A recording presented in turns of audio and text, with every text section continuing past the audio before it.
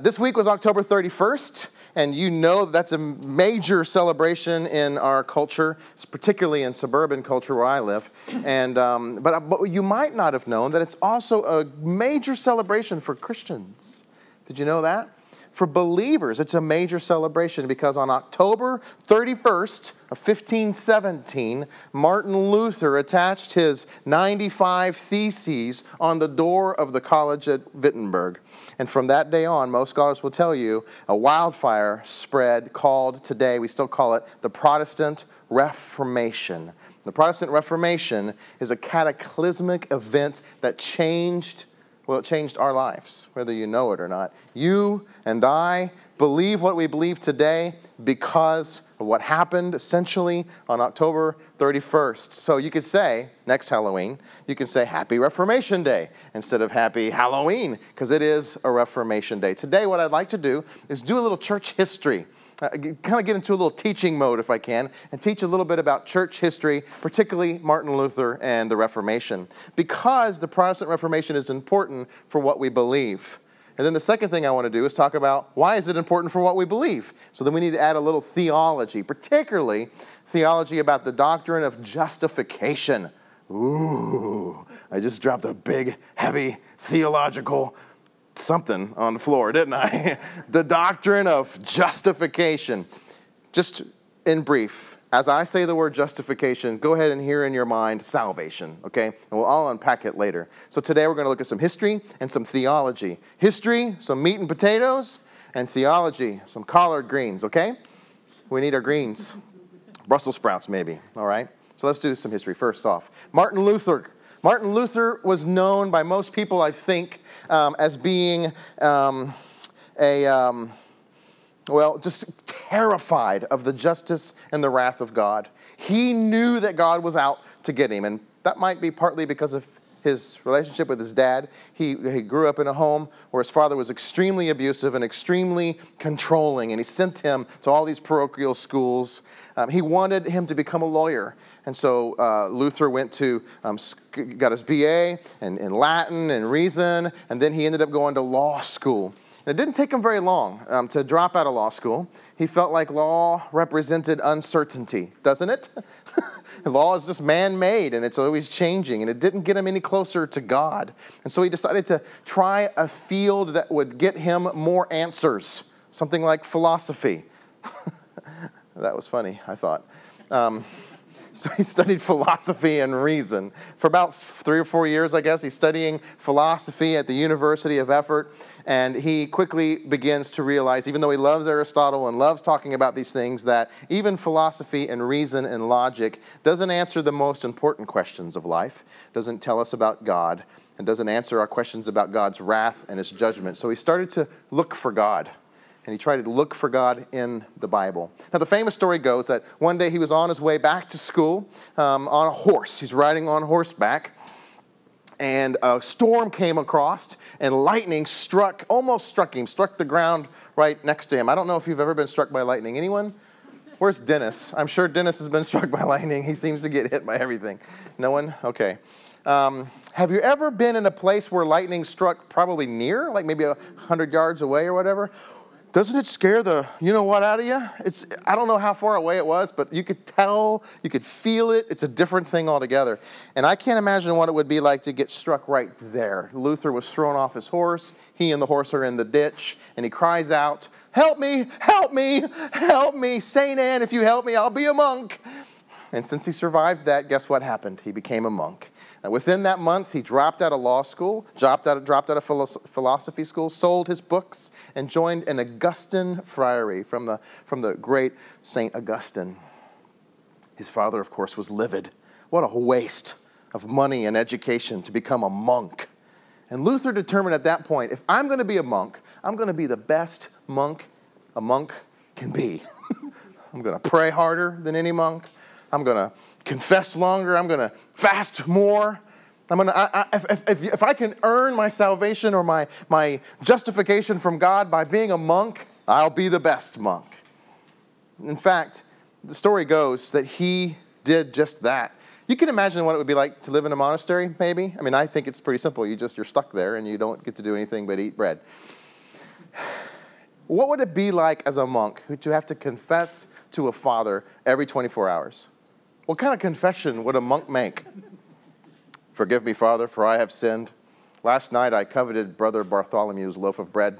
After I finished my loaf of bread, I looked upon Brother Bartholomew's bread, and I just couldn't help myself. I wanted it for myself. That's a sin, I know. Forgive me, Father. Forgive me, Father, for I have sinned. Last night I stayed up just a little bit longer than I should have, past lights out. I mean, what really can a monk in a monastery who's trapped and has no way to sin confess? So most monks would confess for like 5 minutes or less. Luther, on the other hand, would confess his sins every 24 hours for hours. 2, sometimes 3 hours confessing the smallest, teeny, tiny little sin, because he went to law school. He knew that God was just. He knew that he fell short of God's justice. And so he was frightened. He was afraid of God's justice. He confessed everything. In fact, the story goes that his confessing father said, why don't you go out and sin properly so then you can come in and confess properly? Luther took this stuff very seriously. In fact, later on in his life, he said this: if anyone was going to make it to heaven through monkery, it was I, because I was doing the best. He also said, when I was in the monkery place, I lost touch with Christ, the Savior and Comforter, and I made of him the jailer and the hangman of my poor soul. I wonder how many people in the world today think of God just like that. He's out to get you. He's watching. He's making a list, and he's checking it twice. I wonder how many Christians think of God in that way. Luther was a Catholic. He was a monk, and he thought of God in that way. And so Martin later became ordained as a priest, and still he was so afraid of God that even in his ordination communion, he lifted up the cup of Christ's blood in the Catholic Church, not wine, not grape juice, but literally Christ's blood. And he's shaking so much that he spilt it all over the table. That's how afraid of God's justice and wrath Luther was. Well, he didn't make it as a priest very long. And so they called him to teach at a brand new university called the University of Wittenberg, or Wittenberg in English. I always say Wittenberg. He was teaching there, and he received a few more bachelor degrees, and he even got a doctorate in theology, and he's known at that university as the doctor of Bible, the doctor of theology. And as the doctor of theology, he began to teach and therefore study, because you know when you teach, you study, right? In fact, I have an old mentor who would say, you only have to be one day ahead of your class. That's all you got to do. Just study and then teach Romans. And it was there that Luther had, I would say, a conversion. He was converted by the book of Romans. Let me show you the verse that he read that changed his life and yours. Romans chapter 1, verse 16 and 17 says, for I am not ashamed of the gospel. It is the power of God for salvation to everyone who believes. For in it, the righteousness of God is revealed from faith for faith, as it is written, and he's quoting the Old Testament here, Paul is, the righteous shall live by faith. And Luther said, that sounds quite different than what I hear amongst my Catholic theological friends. Because Catholic theology at that time said this, that faith alone was not enough. Listen to this. Faith alone could not justify man. Instead, justification depends on such faith, or a kind of faith, that is active in charity and good works. And incidentally, the benefits of good works could be obtained by donating money to the church. Interesting. Hey, just real quickly, before we jump into theology, can I just comment on the highlighted section of that? Justification or salvation depends on the kind of faith that is active with charity and good works. Doesn't that sound familiar? I mean, this is Catholic theology of Luther's day in the 1500s, but I would suggest that it sounds a lot like modern evangelicalism today. That sounds to me like what I've heard growing up most of my life. It's not just faith, but a certain kind of faith that you can prove by having good works, by having good things, by having evidence. And Luther says that's not what Romans teaches. So he began to really judge the church, and he got very, very critical of the church. And he created a 2-line word called sola fide, which is faith alone, to clearly communicate, listen, it's faith alone. It's not giving money. It's not doing certain things. It's faith alone. In fact, he got really critical of the church. Because not just politically and socially, politically, it was a mess. I don't know if you know this or not, but at one point there were actually 4 popes. You know there's only supposed to be 1 pope, right? There were 4 popes, and they were all saying, no, I'm the pope. And it was like, no, I'm the pope. It's like, no, I'm the pope. No, this one's the pope. And like, who's the pope? And everyone was laughing at the church. But Luther was concerned theologically, they've missed the point of the gospel, which is justification. The one and firm rock, which we call the doctrine of justification, is the chief article of the whole Christian doctrine. Once we get confused with that, the faith alone stuff, the rest is, you might as well throw the rest away. He said this, forgiveness of sins is not something we earn for ourselves by our own good deeds. Rather, it is a free gift which God gives to us as a result of all that Jesus did for us as our Savior. Salvation, therefore, is completely and only by faith in Jesus. Sola fide, faith alone. Someone give me an amen if you believe that. Okay, thank you. So he started to get really upset, losing his noodles, if you will, with this thing called indulgences. You've probably heard this before, but let me unpack it a little bit. The Pope in Rome wanted to remodel or refurbish the famous St. Peter's Basilica. And in order to remodel a big old church like that, you need a bunch of big old money. And so he hired or commissioned a Dominican friar by the name of John Tetzel to raise money to remodel that church. And the way he raised money was by selling these little pieces of paper called indulgences. Listen to how funny this is. An indulgence is a piece of paper that you buy with money. You give them money, they write the piece of paper, stamp it, it's certified, and now with this piece of paper, you've been guaranteed not to go to purgatory. You'll go straight to heaven. Do you know what? In the Catholic Church at this time, you would pray, you would fast, you would Hail Mary, you would do all those things in order to cut down hours and months and years in purgatory. But now, with the right amount of money, you can purchase your way out of purgatory. More to that, if you have dead grandparents or aunts or uncles, you could buy their way out of purgatory. They're already suffering in purgatory now. Just give us the money and we'll get them into heaven today. How could you leave without signing on the, In fact, the motto of that time was, as soon as a coin in the coffer rings, a soul from purgatory into heaven springs. This is unbelievably redonkulous. You know what I'm saying? How could this even be possible? So as you can imagine, Luther began to lose his noodles. He became very rebellious against the church. In fact, I want to show you a clip of Luther kind of comedically criticizing the church. And in this clip, you'll see John Tetzel. He's at the balcony. You'll know it's him because he doesn't look happy with what Luther's saying. Let's watch this. Well, God once spoke through the mouth of an ass, and perhaps he's about to do so again. But I'll tell you straight what I think. Who here has been to Rome? Did you buy an indulgence? No. I did. For a silver florin, I freed my grandfather from purgatory. For twice that, I could have sprung Grandma and Uncle Marcus too, but I didn't have the funds, so they had to stay in the hot place. As for myself, the priests assured me that by gazing at sacred relics, I could cut down my time in purgatory. Luckily for me, Rome had enough nails from the Holy Cross to shoe every horse in Saxony. But there are relics elsewhere in Christendom. 18 out of 12 apostles are buried in Spain. And yet here in Wittenberg, we have the pick of the crop. Bread from the Last Supper. Milk from the Virgin's breast, a thorn that pierced Christ's brow on Calvary, and 19,000 other bits of sacred bone, all authenticated sacred relics, even John Tetzel himself, Inquisitor of Poland and Saxony, seller of indulgences extraordinary, connoisseur of relics, envies our collection. To possess them for a single night, he would willingly surrender 5 years of his earthly life.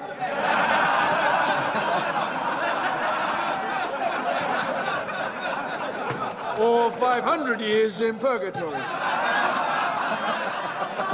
Well, eventually, Luther just had enough. And he nailed or penned what's known as the 95 Theses, entitled 95 Theses on the Power and Efficacy or Validity of Indulgences. And now what you do at a university setting, this is common. It's like a bulletin board. You'd stick it on the bulletin and you'd say, here's what I think. It's like Jerry Maguire. I'm going to email it to everybody. Here's my, my vision. And he's sharing it with the whole university. Here's my vision. What do you think? Let's discuss this. And to make a long story short, I'll just tell you that ended up in the hands of the Pope. And the Pope ended up, after a long bit of drama, telling Luther, you either recant all that you've said or you will be excommunicated, which means you no longer can preach at the seminary, you no longer can be in the church, and you're going to hell. And Luther, of course, decided on the latter. He's going to recant. And let me just show you one more clip of Luther, his famous words when he recanted. Since your Majesty and your Lordships desire a simple reply, I will answer. Unless I am convinced by Scripture and by plain reason, and not by popes and councils who have so often contradicted themselves, my conscience is captive to the word of God. To go against conscience is neither right nor safe.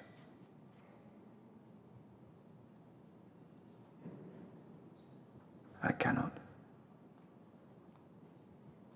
and I will not, recant.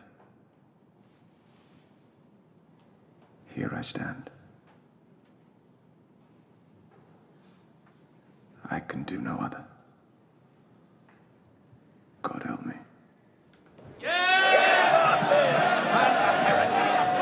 Well, at that point, one of Luther's dear friends kidnapped him because of fear of his life, took him to a place where he hid out for several years, and then he translated the Latin Bible into the language of that time and that day, which was German. And so he translated the New Testament in a way that people could read it. Read for yourself what the Bible says. And he was passionate about the doctrine of justification, this central doctrine that if we miss it, we miss it all. And eventually the Protestant reformers wrote a document called the Augsburg Confession, which was predominantly all about faith alone. And bishops and priests began to sign that and become Protestants. And that is the Protestant reformation of the church. The church was completely reformed then, a new kind of a thing. And today, we can celebrate that because, tell me if you believe me, faith alone is the doctrine of justification. Amen? Okay, but I mentioned earlier that we still get confused by that. It's still the doctrine of justification with all that the reformers did to make it simple. Sola fides. It's a lost and controversial and confusing concept. So what I'd like to do now is move away from the meat and potatoes and let's get some greens. Let's talk about the doctrine of justification. And here's the passage. Let me real quickly just set the stage by getting a little controversial with you. Here's one of Martin Luther's quotes. I'm going to read it. Think about what he says and think about whether or not you like what he says. Listen. Faith is not enough, they say. You must not do good works. You must be pious to be saved. They think that when you hear the gospel, you start working, creating by your own strength a thankful heart which says, I believe. That's what they think true faith is. But because this is a human idea or a dream, the heart never learns anything from it. So it does nothing, and reform doesn't come from this kind of faith either. Instead, faith is God's work in us that changes us and gives us new birth from God.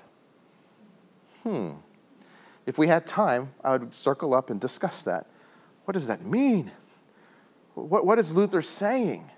He's saying that we don't need the kind of faith that is got works behind it, because that kind of faith doesn't change us. The kind of faith we need is the faith that comes from God, which rebirths us. Let's look at Romans chapter 3. I want to unpack this. I want to spend some time doing some exegesis. Let's just go verse by verse, word by word, and unpack this so we can see what it is. Romans chapter 3, verse 21 says this. I'm going to read it really quickly. But now, apart from the law, God's righteousness has been revealed. That is, God's righteousness through faith in Jesus Christ to all who believe. Let's back up. But now, what does that mean? It means all of a sudden, there is something completely new on the horizon. Otherworldly, something that you've never seen before. No religion, no philosophical or social system has ever seen anything like this. It is utterly and completely different. When you see those words, but now, that's what you should hear. Something completely different is here, is revealed, is here.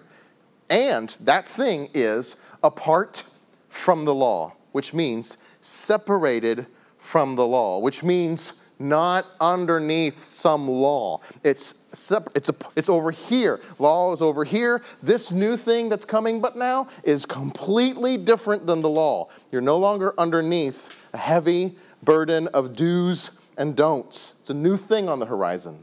A new thing on the horizon. And what is it? It's righteousness. That's what's being revealed. Righteousness. What is righteousness? I have to unpack that, I think, because when we hear that word, we might feel guilty, or we might think things. Might not like that word very much. Righteousness is, Timothy Keller says, a validating performance record for opening doors. I like the way Keller puts things. They're word pictures. Righteousness is a validating performance record for opening doors. What does that mean? It's a validating performance record. If you wanted to get a job, you'll put together a resume, right? We all do this, don't we? And we stuff it. Here's my resume. It's a validating performance record.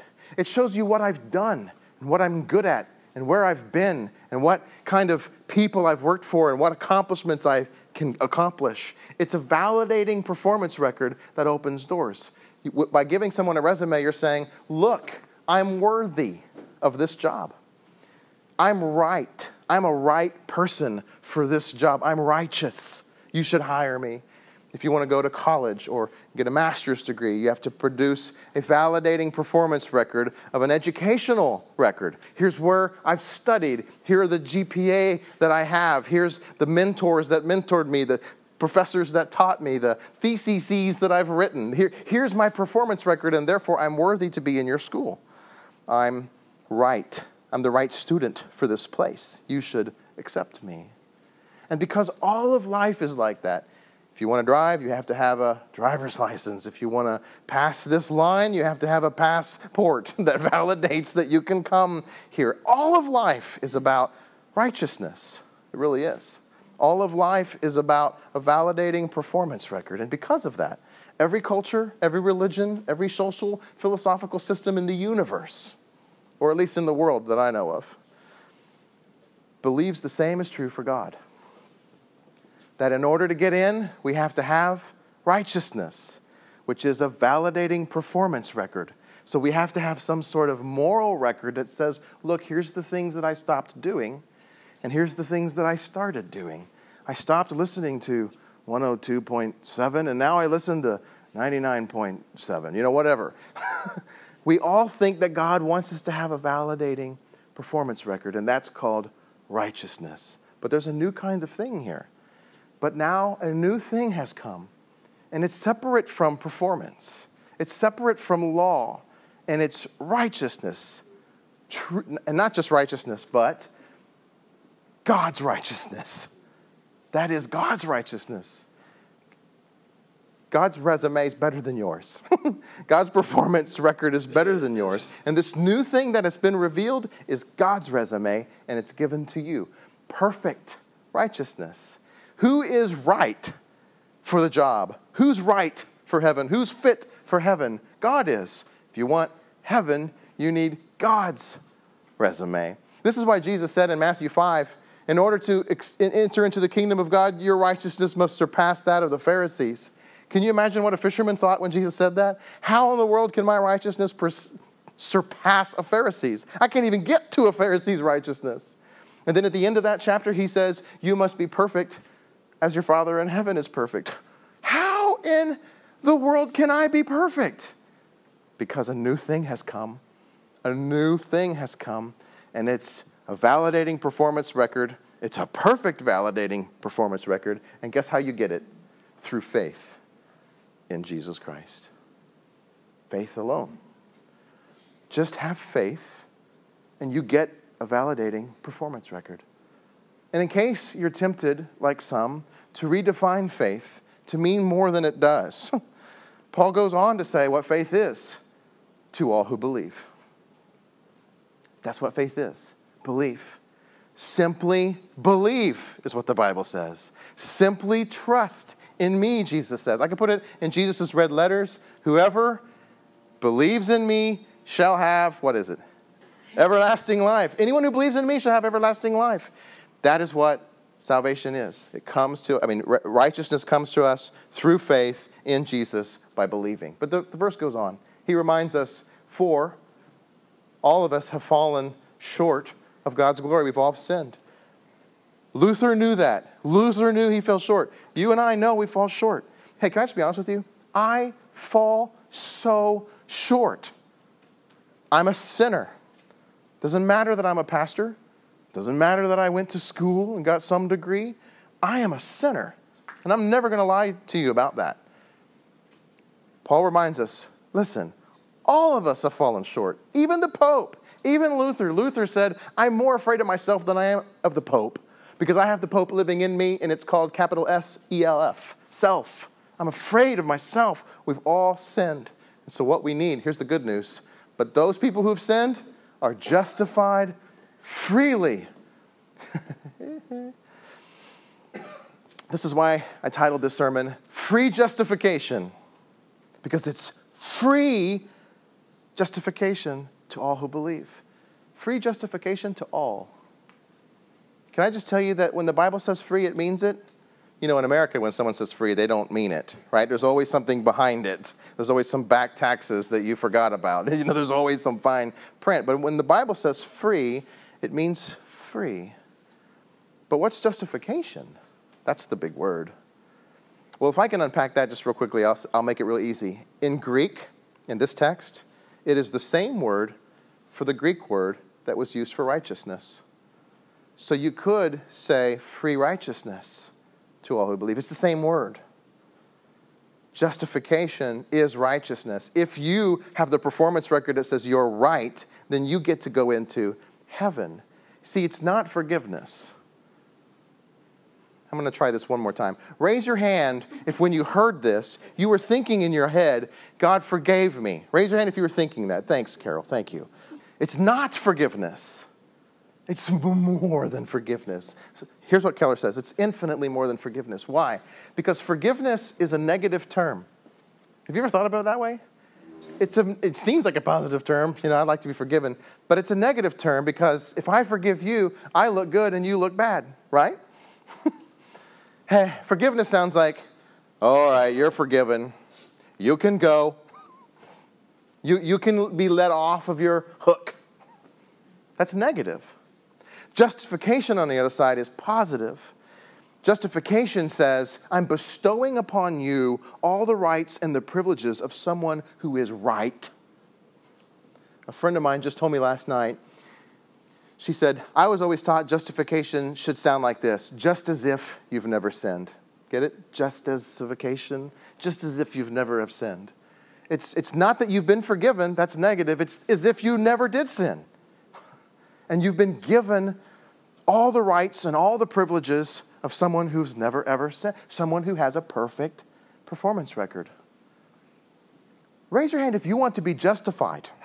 You want a perfect performance record just as if you've never have sinned. That is better news, brothers and sisters, amen, than you've been forgiven. The way Keller says it, and he's good with words, forgiveness is, you may go, you've been let off your penalty, But justification is you may come because you are right, you are fit for this place. You are welcome into my love and my presence. And did you remember when I told you that this justification is free to all who believe? Okay, so there's the exegesis. Luther was passionate about this. In fact, he was so passionate, he had to almost say it too hard, too much, because people naturally want to say, but I have to do something. And he would say things like this. He would say, be a sinner and sin strongly, but more strongly have faith and rejoice in Christ. That's pretty hard, isn't it?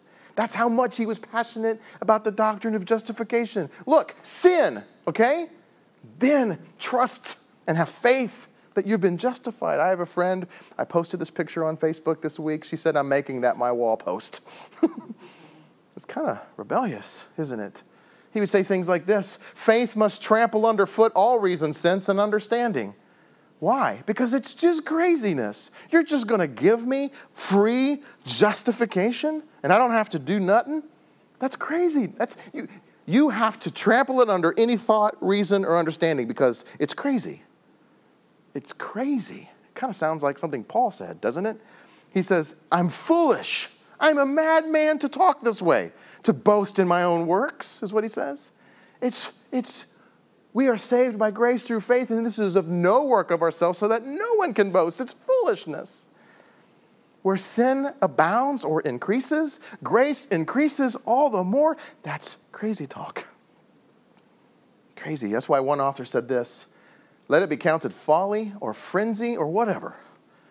It is our wisdom and our comfort. We care for no knowledge in the world but this, that man has sinned and God has suffered, and that God has made himself the sin of men, and that men are made, unbelievable, the righteousness of God.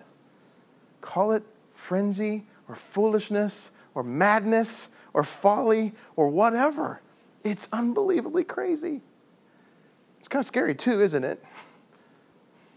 You know why it's scary? Because, preacher, if you keep preaching like that, people are going to go out there and start sinning. People are going to go out there and take advantage of God's grace. That's easy believism that I hear you preaching there, preacher. Can I say it's not so easy to believe? I can prove that. And here's the question I ask. Why is that worse than trying to earn it? Think about that.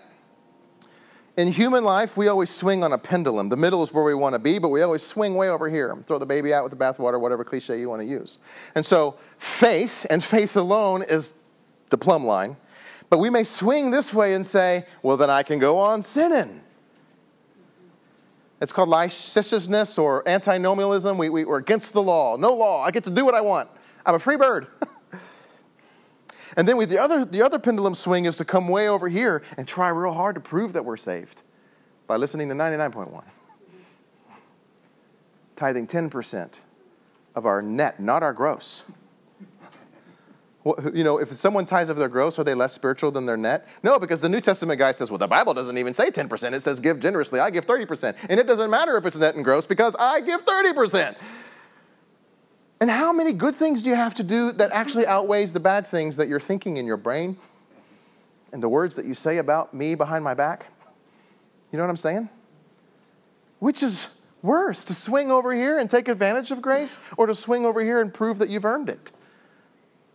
Personally, for me, I think these guys are worse than these guys.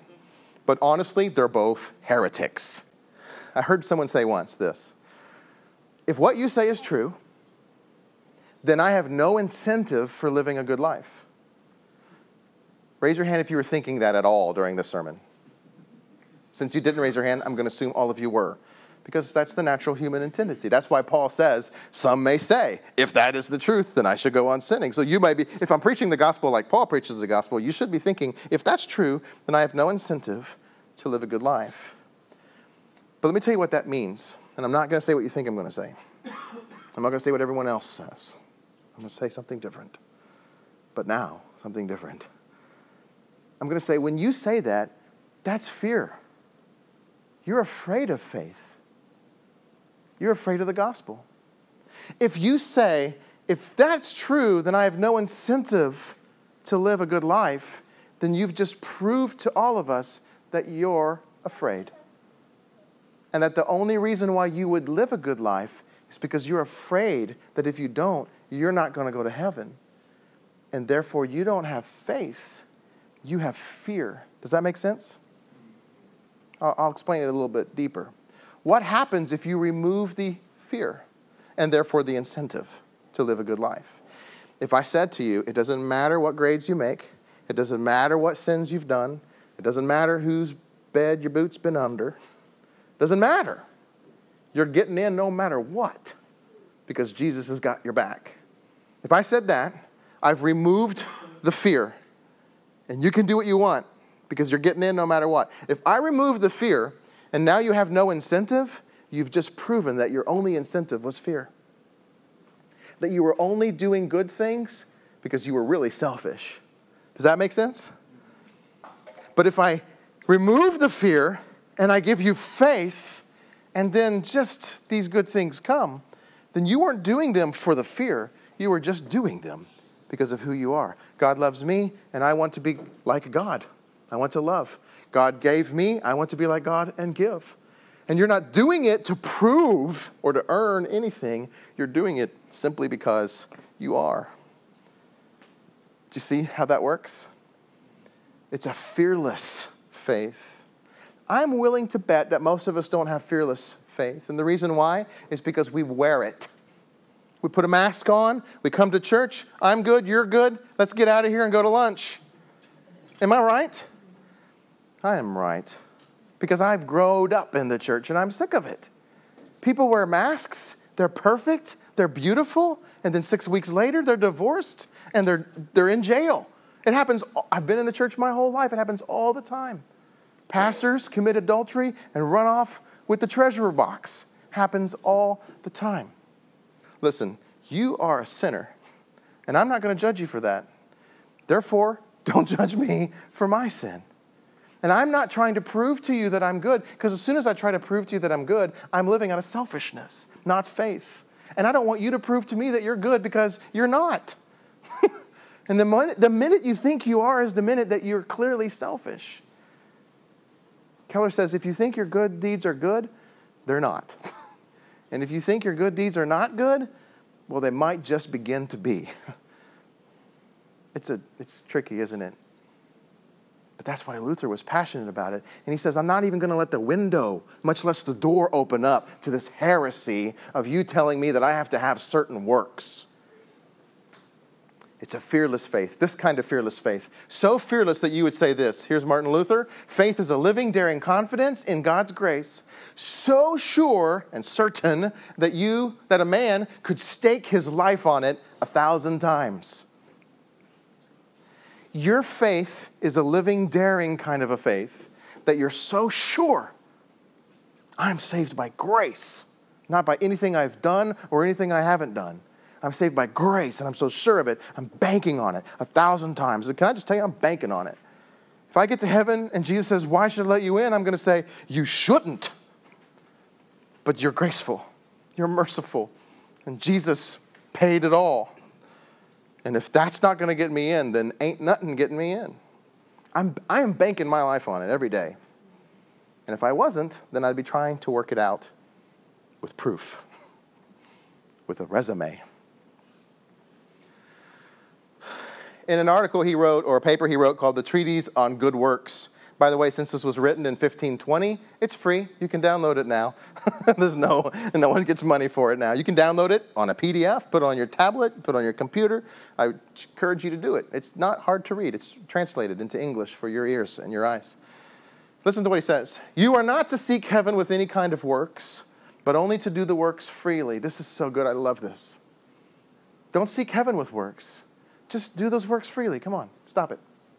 Then the result, which is eternal life, will just come of itself without your seeking.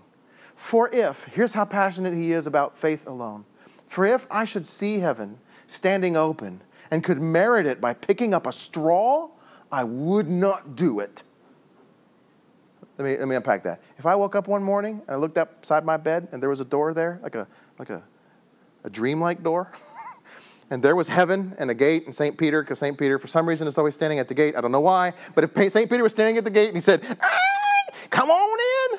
All you got to do is pick up that straw and you can come in. Let's just be honest. That sounds like a pretty good deal, doesn't it? I don't have to quit smoking. I don't have to quit chewing. I don't have to quit going with girls who are doing. You know what I mean? I can just pick up that straw and get on in. Sounds tempting. I mean, it doesn't even sound tempting. It sounds like a no-brainer. Shoot, yeah, I'll pick up straws all day. I would not do it, he says, lest I might say, behold, I've earned it. No, no, no. Not to my deservings, but to God be the glory, who has given me his Son to abolish sin and hell for me. He says, I would never do anything to undercut what Jesus has already done for me. If I could pick up that straw and it would get me in, picking up that straw would undercut what Jesus did. And let me tell you what Jesus did. He died on a cross for our sin so that he would become sin and that we would become right. Just as if. The first and the highest and the most precious of all good works is faith in Christ, Luther says. As he says, when the Jews ask him, that is Jesus, what shall we do that we may work the works of God? This is found in John 6. Jesus answered, this is the work of God. You want works? I'll give you works. That you believe on him who God sent. The greatest work is just to believe. The rest is up to him.